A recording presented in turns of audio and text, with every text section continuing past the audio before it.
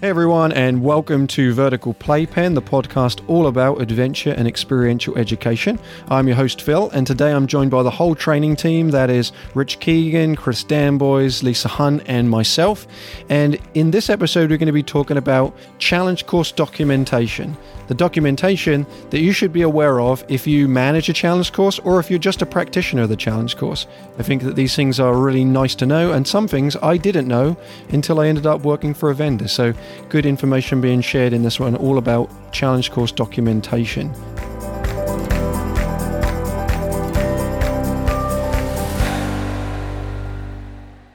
Who would like to go first and talk about one piece of documentation? Then we can just go around the group. I'll go with a topical one. I think, we may get into LOP manuals a little bit later, but I think a new segment of people's LOP manuals in this time of the pandemic would be some form of documentation around the modifications that you're doing in terms of keeping people safe due to the coronavirus.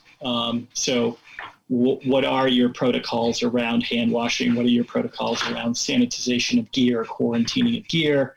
How big a cohort of a group are you working with at any given time? All those things that are within, the authorities having jurisdiction over you, your state protocol or whatever. But I think in general, challenge courses need to write some modification.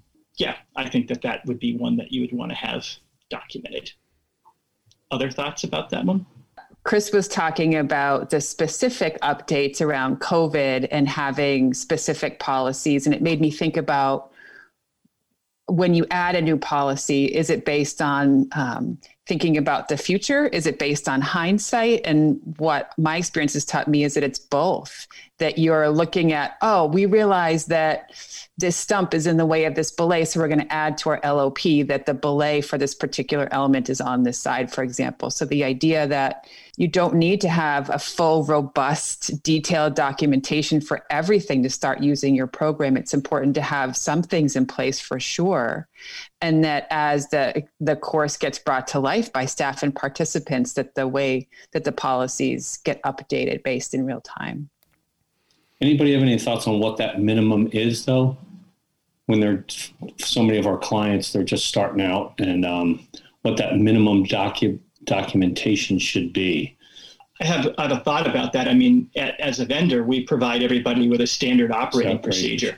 So that's the baseline place to start, is what has your vendor written down as an operational procedure for whatever that is, right, whether it's belaying or an element operation, or even how you screen participants in some cases. But and that's a starting place for then a program to then say what specifically at our site needs slight modification from that SOP to then enhance the average practitioner's ability to run this component safely, effectively, the way that it was designed to be done.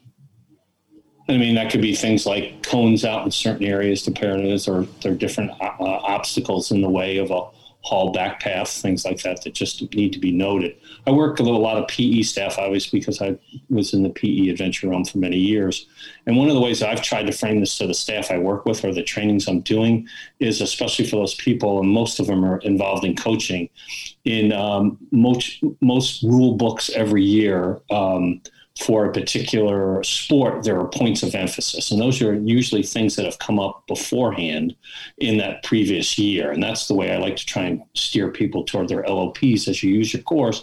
Kind of be aware of what's going on, and it could be near misses or some of the lemons, and then kind of file those. But then those are the kinds of things that you would need to put in your LOPs going forward for the following year as a point of emphasis, so your whole staff is very familiar with those aspects.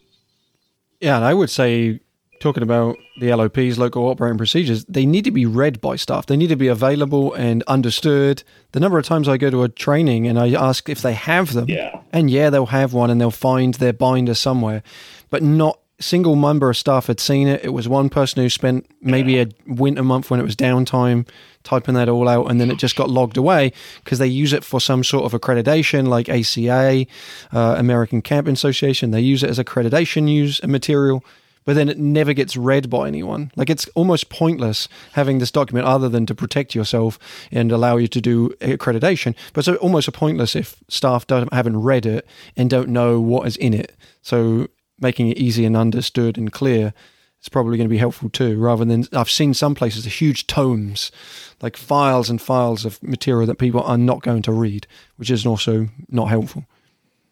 I think it's really important. I'm somewhat of an aircraft geek, and in terms of, I don't have my pilot's license, but I love a lot of the safety factors or safety things that go on in the airline industry and flying. And they go through their checklists every time. So in my previous place at Rembrandt, we actually, Phil, we did have the local operating procedures and the High-Five SOP manual there. And before we did any climb, that if it's been a year, just kind of look through that really quickly and just go over that with the staff. I was the challenge course manager there, and just kind of read through the points and open up to any questions they would have. And then that could happen quickly. It doesn't have to take a long period of time, but I completely agree with you about kind of reviewing those procedures, especially if it's the first time in a year or the camp staff is coming back together, just to kind of hit those as you go along. Well, just on the concept of like how much stuff should you have in your LOP manual, would you all agree that it's better to have sparse documentation that's based on what you actually do than deep, detailed documentation that nobody follows, even from a risk exposure perspective? There's two reasons for your LOP manual, and they're stated right in the ACCT standards. There's a credentialing piece, right? A documentation, the true documentation piece. And then there's the actual training of staff piece. The LOP manual should be partly the path of training your staff, like what do they need to know? And if they're not looking at it, then it's only achieving one of those focuses, and it's leaving you vulnerable to either litigation or someone's, just questioning the validity of what you're doing. If your staff aren't aware of it, nor are they following your standard protocol. So I agree, like Rich said, taking it out and actually teaching to it is a fascinating exercise. And it might be something that, in now my 5th year here at High-Five, it would probably be appropriate to pull out our LOP manual and say, what still fits and what doesn't now? What's new that we've added to the course that isn't documented yet? Because it's easy to just move on to the next thing, so to speak, but really trying to lay down the foundation so that, imagine that the 4 of us left and they hired 4 brand new trainers. Could the new director pick up that document and train the new trainers to the use of that course? Yeah, and it's important that whatever gets put in there, you are training too, and people are aware of it. I've seen classic cases of knots being written in. Someone's squeaking. Who's squeaking? It sounds like a mouse. I've seen cases where, like, people have the specific knot that needs to be tied written down in the LOP manual, but that's not the knot that people are tying. And that's a problem, because then if for some reason there was an incident, people would refer to the manual. They would see you've told everyone they must be tying the bowline, but since then no one ties the bowline in their course, and they're all tying Super 8s. And so there's a causal factor they can attribute to the incident because it was written down and not used. It's an important piece to make sure that also what's in there is accurate to the work that you do. And so that might come through the opportunity to look at it and change it, because it's fluid. You're in control of it, but you do actually need to control it. I'm curious if we could do a little round robin, go one after the other, each of us. What are different components of an LOP manual besides the element operating procedures? So, Rich, what's something else that might be included in there? If I understand your question correctly, it would be something else that you would, I'm going to use a real specific example. Being in an indoor course at a public high school, which I was for many years, with a lot going on in that gym, let's say on the Flying Squirrel, we would put down basically a runway path. We would follow all the standard operating procedures, but was unique to that place was that here's the direct path that it needs to go back. We would put out spots and also a stop point. And that was an important part of our safety procedures as well, but it wouldn't be in your SOP manual. So that's a great example of an element operation LOP clarification that's in there. But what are some of those other bigger buckets besides element operations? Lisa, do you have one to add? programs do this all differently, but there might be some sections around here's what to do with your equipment at the end of the day or at the beginning of the day when you take it out. Some folks include their rope log in their LOP manual. Other folks have that separately. Phil, you got one? Mm-hmm. Emergency action plan. So a way of knowing that if something bad happens, the staff can pull that out and know what to do. Another one I was thinking about was inclement weather, like what do you do if you have 4 feet of snow on the course or high winds, or what's the cutoff? What's your lightning protocol, perhaps? Are you using the NCAA 30-30 rule, or you have some other thing based on local history of lightning strikes on your course? So anybody got any others? Skills checklist. So a staff skills checklist? Yep. And those would probably be broken down by skill level. So there might be a level 1, like a belayer kind of level, and then a level 2, which might be more of a supervisor level cut. I've seen other things in LOP manuals that I think could also not belong there. They could live elsewhere, such as staff benefits or anything about sort of the hiring process, dress code, what to wear. Another thing I see a lot in LOP manuals is lesson plans. And there's value in all that documentation. I think it does create a little bit of confusion. Oftentimes we as trainers are in the position of looking at an LOP manual to help us get ready for bringing a course to life. And sometimes we have to sort through and get to the meat of it. Yeah, I tend to like programs that separate out their curriculum and their program design information separately from their challenge course operations. It's a little bit like getting the owner's manual to your new lawnmower. There's the operational lawnmower, but nowhere does it tell you actually how to mow your lawn. Like, do you do it in X's? Do you do it up wall one side? Do you do one strip and then rake that and then do another strip and rake that? That's a good analogy. That's part of the curriculum that I think you have to figure out. And sometimes those two separate pieces really are nicely separated, I think, personally for me. I'm trying to think if there's anything else that sometimes people... I've seen inspection sheets in there, so monthly internal inspection sheets of the course. So it's a checkbox sheet where it's checking your gear, checking harnesses, helmets, are they all there? I've also seen inventory lists, whether or not they serve a purpose. I've enjoyed when I've seen them in there. I think that shows good organization and an understanding of the gear. And the monthly inspection thing internally is helpful probably for our inspectors, but it's also helpful for me in terms of a training. Like, they know their course. If they know that their level 2 staff has at one point gone up and checked stuff. This episode of Vertical Playpen is supported by Sticker Mule.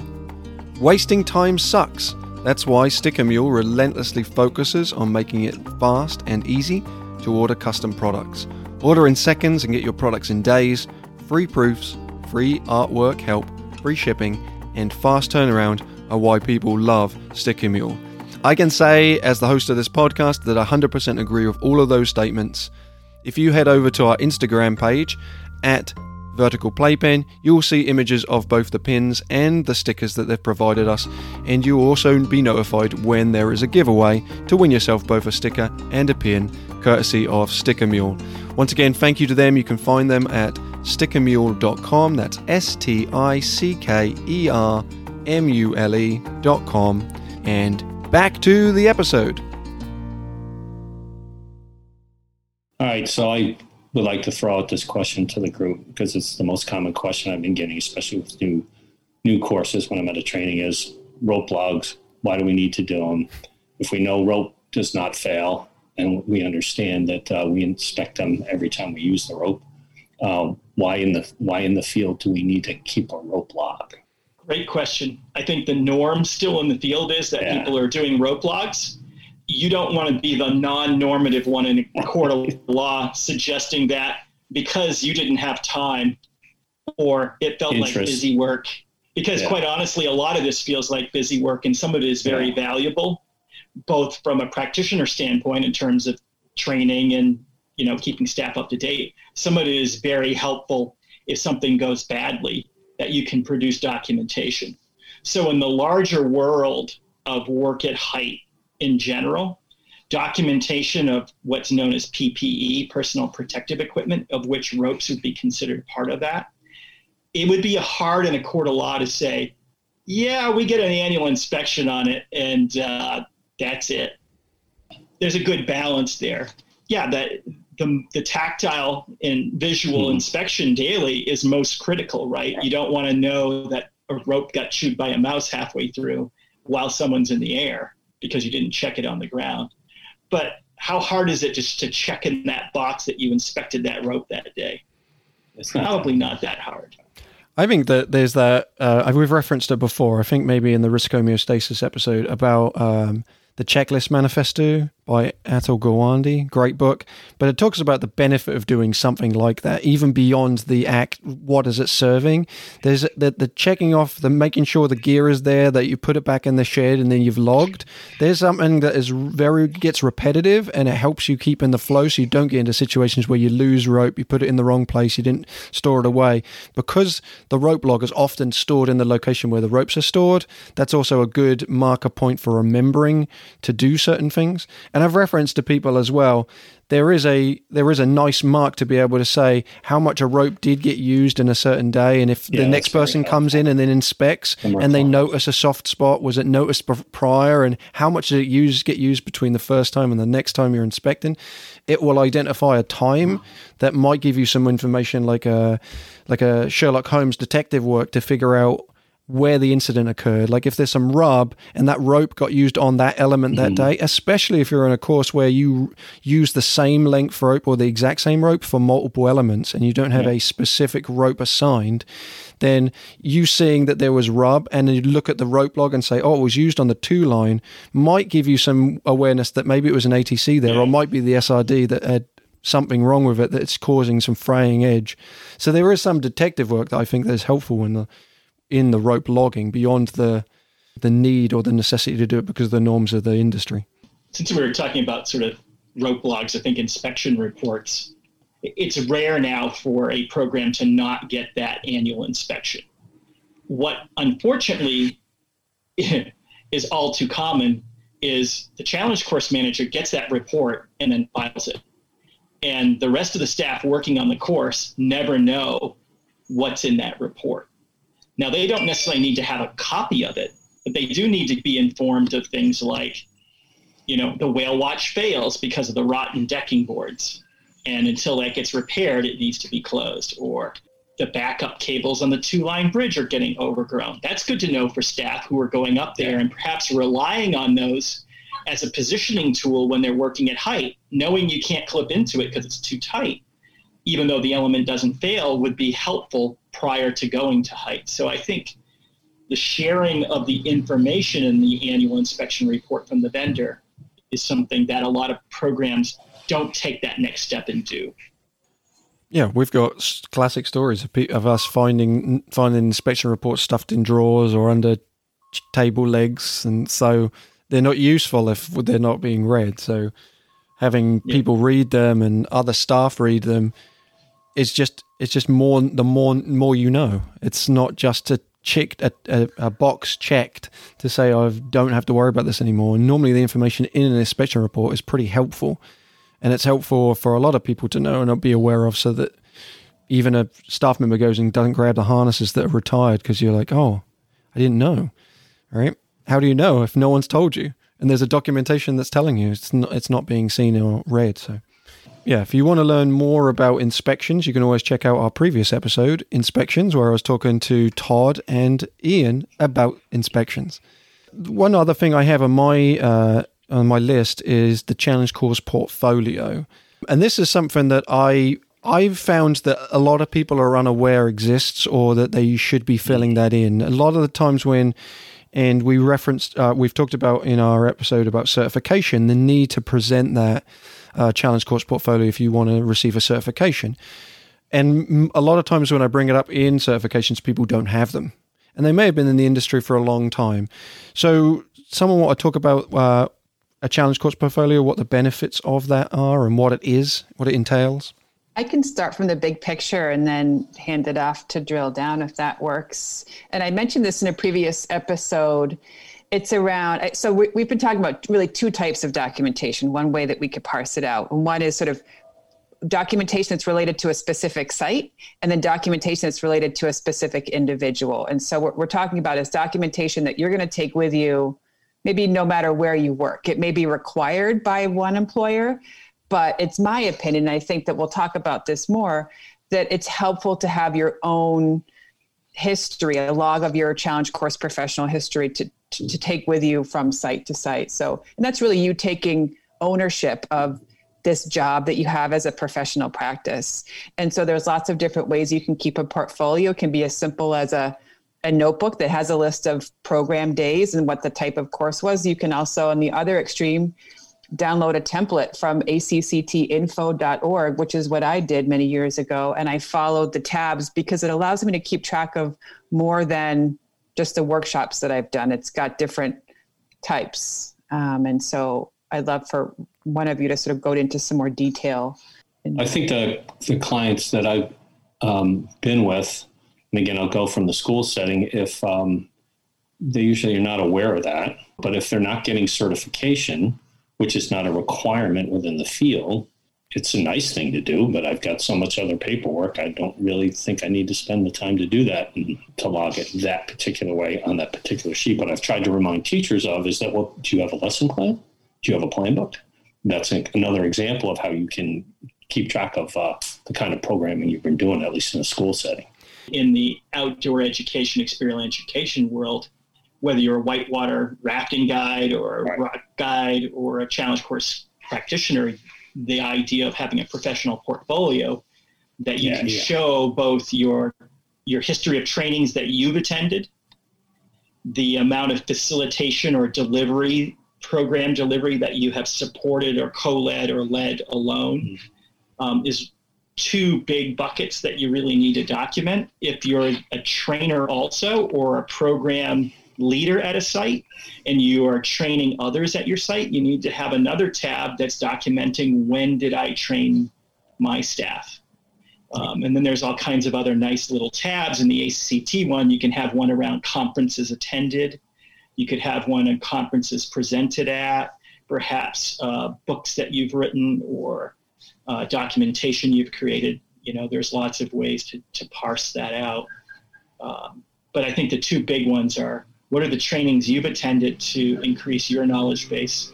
And then what's your delivery been like? Who have you been delivering to? The kinds of populations, the length of time, the style of course. You know, is it a dynamic course? Are you working on a couple of, maybe you're a contract facilitator and you're working, 2 days a week on a zip line tour, and another 2 days a week you're working at a school and you use it in an educational setting. Knowing those different hours are really important. And those will play out as you apply for different levels of certification. I know as a person who does a lot of the vetting of practitioners at High Five who are applying for certification, if they don't have a portfolio, they don't get their certification until they do. So just the act of having one is the basic first step. And then do you qualify? And you can go to our website page under practitioner certification to see the different levels of experience if you're interested in those. But really, that's what I'm betting. I'm using that tool, your portfolio, to match you up against those different levels. And people will ask the question like, oh, I don't have one and I've been doing this for 10 years. What do I do? Yeah. Well, the reality is we're not going to meticulously check with your previous employees and all the places you've worked. And you didn't work with that group. You didn't do those 8 hours. But average out as best you can the amount of time you've done. Yeah. So if you've worked intermittently for a full year, it might be 500 hours. If you've worked a full summer, 6 days a week, 8 to 5, then you're probably doing 500 hours in that summer alone. So there was a way to average that out and then get into the habit of logging the specifics. But you can backlog a lot of them by just averaging out those hours, and that will ease some of the tension, because I know every single one of us finds the filling out of the challenge course portfolio a burdensome experience because we forget to do it and we have like a whole year to catch up of work to try to log. So trying to get used to filling that in, it'll be better in the long term. I think another benefit, if the idea of risk management isn't strong enough to document your information, the idea of employment advantage should. So it's a rare program that's not going to ask for your ACT portfolio if you're hired, particularly for a supervisory position or a level 2 position. So if you've got a really high quality, easy to read and comprehend portfolio, that is going to be as equally as important as your resume and your past experience when hiring decisions get made. So hopefully that's another reason for doing it. So students, right now, if you're listening to this and you're about to think you want to get into this industry, you go to acctinfo.org, find that portfolio and start filling it in. Yeah, it will certainly help you in the long term to find employment. It helped me. So I can attest to the power of that. It often gets referred to ahead of your resume.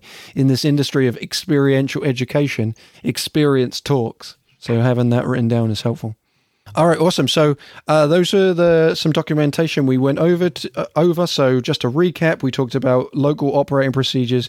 We talked about rope logs, inspection reports, and also the challenge course portfolio.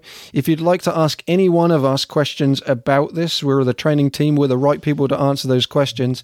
You can email us at our first initial, last name at highfiveadventure.org. So that's P. Brown, R. Keegan, C. Danboys, or L. Hunt at highfiveadventure.org. Or you can just check out our website, highfiveadventure.org, and you'll find all the information there. Look at the resources tab, check out the training tabs. There's lots of information for you to find on our website related to all of these. Thank you for joining us.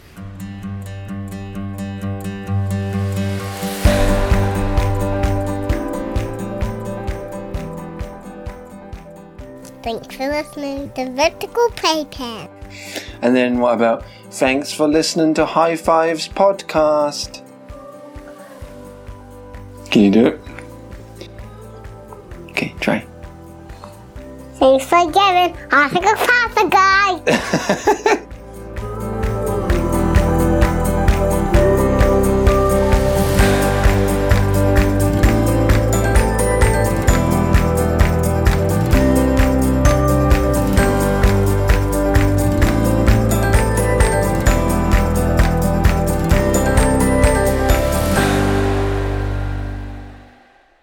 As a reminder, please, if you could, continue to share the podcast with any educators that you think would find this beneficial, as well as letting me know what information you'd like me to share about and who potentially you'd like me to interview at podcast@high5adventure.org.